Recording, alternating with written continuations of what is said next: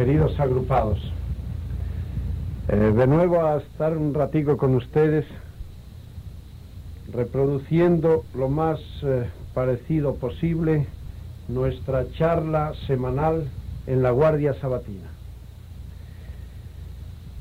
Ha habido esta semana una fiesta en la iglesia que no debe pasar por alto de ninguna manera, porque tiene un significado profundísimo en nuestra vida espiritual. La iglesia ha celebrado la fiesta llamada la exaltación de la Santa Cruz. Acostumbrados como estamos ahora a ver la cruz presidiéndolo todo, adornándolo todo, la cruz como símbolo de una cosa grande, de una cosa noble, de una cosa sublime, nos parece natural hablar de una cruz y de exaltación. Pero esta frase de exaltación de la Santa Cruz fue una verdadera audacia de los primeros cristianos, que lograron exaltar aquello que era lo más despreciable, lo más vil, lo que no significaba más que oprobio para todo el mundo. Es algo así como si nosotros dijéramos hoy, la exaltación del garrote vil.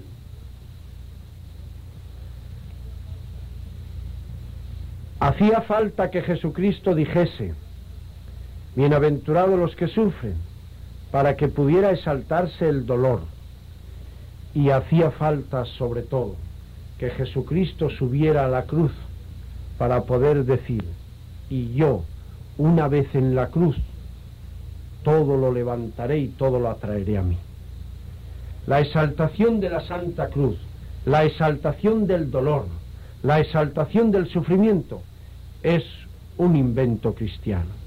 Es una de las mayores maravillas traídas por Jesucristo al mundo. Es un consuelo tan grande para nosotros hoy que vale la pena meditar un poco sobre lo que esto significa, que todo en la Iglesia gire alrededor de la cruz y que Cristo, puesto a escoger todas las cosas donde Él quería estar y permanecer como símbolo de redención para siempre con nosotros, haya escogido precisamente una cruz. Sobre el significado de la cruz hay muchos comentarios. ¿Por qué Jesucristo dijo aquella frase tan famosa que encierra como una síntesis de toda su doctrina?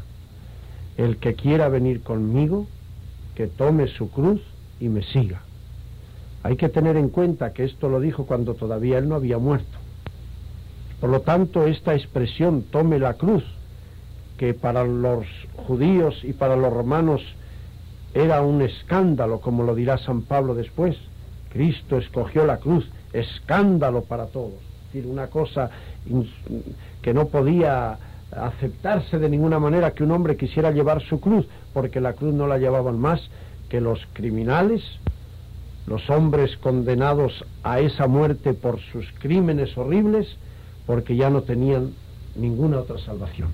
Y Cristo con valentía dice, el que quiera venir conmigo, que tome su cruz y me siga. Hay una aplicación moral de lo que significa una cruz en el orden espiritual. Dice un comentarista muy agudamente que Cristo escogió el símbolo de la cruz porque no hay nada más fácil de cambiar que la cruz. La cruz son dos palos, uno horizontal y otro vertical. Y dice que en el orden moral hay cruz cuando se interponen dos voluntades, la de Dios que viene de arriba abajo y la del hombre que se interpone en el medio y quiere cortarla horizontalmente. Y entonces el choque de esas dos voluntades, la de Dios y la nuestra, hace que nosotros tengamos muchos cruces que Dios no nos envía precisamente. Dice agudamente este autor, si nosotros lográsemos poner el palo horizontal en la misma dirección que el palo vertical, ya no había cruz. Para quitar muchas cruces de orden espiritual, de orden moral, el remedio está en esto, en poner nuestra voluntad siempre sobre la de Dios Y entonces ya no hay cruce, ya no hay choque, ya no se encuentran dos voluntades produciendo ese dolor, produciendo esa angustia.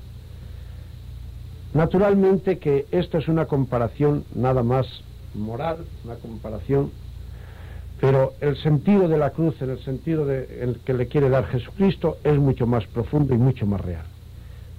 Dice que tome su cruz, porque está seguro Jesucristo que cada uno tenemos una cruz en la vida, tenemos una carga en la vida, tenemos unas penas que llevar, un sacrificio que soportar.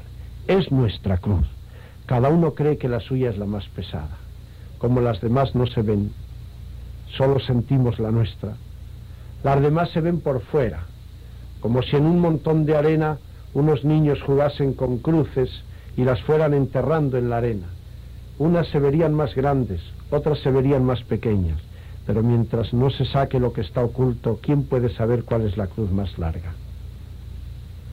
¿Quién tiene la cruz más larga? Solo lo sabremos el día en que podamos ver los corazones por dentro, las almas por dentro, las conciencias por dentro.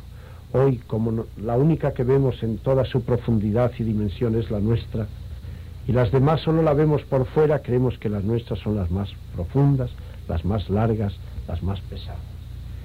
Sin embargo, Jesucristo nos dice que cada uno tiene la suya, y si está impuesta por Él, está impuesta de acuerdo con nuestras fuerzas. Cuando un padre tiene 4 niños y los va cargando a cada uno con unos paquetes para que los lleven de un lugar para otro, a cada uno le va dando aquellos paquetes que puede llevar de acuerdo con su fuerza. No carga al pequeño con un peso que solo puede llevar el mayor. Dios es nuestro Padre y sabe qué cargas podemos llevar nosotros, qué fuerzas tenemos nosotros para soportarlas. Siempre podemos más. San Agustín dice que Dios nos da fuerzas para llevar nuestras cruces y lengua, corazón para pedir fuerzas cuando nos sintamos que ya no las tenemos. Y entonces se nos dan las que necesitemos. Y dice Jesucristo que llevemos nuestra cruz, por lo tanto con el convencimiento de que cada uno tenemos la nuestra. Y nuestra cruz de cada día. Este es un consejo muy importante de Jesucristo, muy humano. Nosotros, en lugar de cruz, muchas veces lo que soportamos es una bola. Y las bolas, una gran bola de plomo, gravita toda sobre un punto. Toda ella gravita sobre un punto constantemente. Jesucristo dice que llevemos la cruz de cada día, que no llevemos las cruces de toda la vida, porque el pasado ya terminó y el futuro no ha llegado. Lo que quiere es que llevemos la cruz del día de hoy, porque no está en nuestras manos más que el presente. Fuerzas para la cruz de hoy las tenemos siempre. Lo que no tenemos es fuerzas para llevar todas las cruces que han pasado ya y que yo no quiero olvidar, y todas las cruces que yo me imagino que me van a venir y que yo no confío en la providencia de Dios, o que no me han de venir, o que cuando lleguen me dará toda la fuerza que yo necesito para soportarla. Cada día. No comemos cada día. Nos quedaríamos asustados si de repente viéramos el montón de comida que hemos comido durante toda nuestra vida y si nos dijeran, cómaselo todo hoy. No podríamos, pero día a día nos lo hemos ido comiendo. Ustedes se han fijado en lo que hace la Iglesia el día de Viernes Santo cuando se adora la cruz. La cruz ha estado durante toda la Cuaresma cubierta por un velo morado, símbolo de la pasión, del sufrimiento, del dolor, y al Viernes Santo se descubre la cruz para adorarla. No se descubre de repente, se va descubriendo primero una mano, después otra mano, después el pecho, finalmente los pies, y queda toda descubierta y entonces se adora. Eso es lo que quiere hacer con nosotros Dios nuestro Señor durante nuestra vida. Nos va poniendo cruces, primero una, después otra. Solo el día que muramos estará la cruz perfectamente terminada, la que Dios quería para nosotros durante toda la vida. Pero no quiere que nosotros la estemos soportando toda al mismo tiempo, sino poco a poco, día a día. Y día a día se nos da gracia suficiente para poder soportar cualquier pena, cualquier sacrificio, cualquier dolor. Porque ¿quién un día no puede ser santo? Y no está en nuestras manos más que un día. Más aún, no está en nuestras manos más que el momento, el minuto, el segundo que estamos viviendo. Pero además dice Jesucristo otra cosa muy importante para nosotros. Tome su cruz de cada día y sígame. No dice que tome su cruz y muera en ella. Dice, tome su cruz y que me siga a mí, porque yo voy a estar con él. Esta es la diferencia entre la cruz y el crucifijo. El crucifijo es Cristo en la cruz. La cruz sería árida, sería muy dura, sería insoportable si no estuviera en ella Jesucristo. Si nosotros no viéramos que con nuestro dolor, que con nuestro sufrimiento, que con nuestras penas estamos haciendo algo de lo que hizo en grande Jesucristo, redimir, pagar por los pecados ajenos, redimir nuestros propios pecados, merecer más gloria y sobre todo parecernos más a Jesucristo, sería insoportable la cruz. Pero cuando la cruz se la reviste de Jesucristo y sabemos que en ella estuvo primero Cristo y que con ella yo me parezco más a Él y hago lo que Él hizo y merezco lo que Él me mereció por mí, entonces la cruz es natural que la Iglesia la haya puesto al frente de todas las cosas y que celebre una fiesta para decir la exaltación de la Santa Cruz, porque si nosotros no tuviéramos la cruz como emblema, como gloria, no podríamos dar explicación a nada de lo que nos pasa en la vida. Pero con la cruz como clave para interpretar todo lo que hay en la vida, tenemos el secreto de todas las cosas más difíciles de entender, como son el dolor, el sacrificio, todo eso que sabemos que abunda tanto en la vida y que para los que no son cristianos es un verdadero enigma. Y al lado de la fiesta de la exaltación de la cruz, porque nunca se pudo separar de la cruz, pone la Iglesia los dolores de la Santísima Virgen. ¿Quién estuvo al pie de la cruz en el momento más terrible? Los apóstoles huyeron. Pero hubo una mujer que no le importaron ni los insultos, ni los golpes, ni los atropellos de todos los verdugos juntos. Porque en aquella cruz estaba su hijo, ella tenía que estar con su hijo. Porque en la empresa por la que moría su hijo, ella estaba en primer lugar siempre. Y como esa empresa era de redención, tenía que ser empresa de dolor. Y en la empresa de dolor ella nunca quería estar, no ya ausente, sino ni una pulgada lejos de lo que fuera mayor dolor y mayor sacrificio. Por eso, al lado de la exaltación de la Santa Cruz, está la fiesta de los dolores de la Virgen.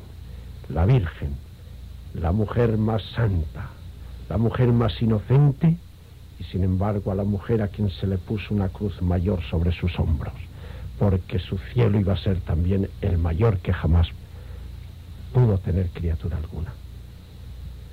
Queridísimos agrupados, diseminados por todas partes, ¿quién duda de que hoy lo que más abunda en nuestra vida son las cruces? No son astillas ya, son cruces.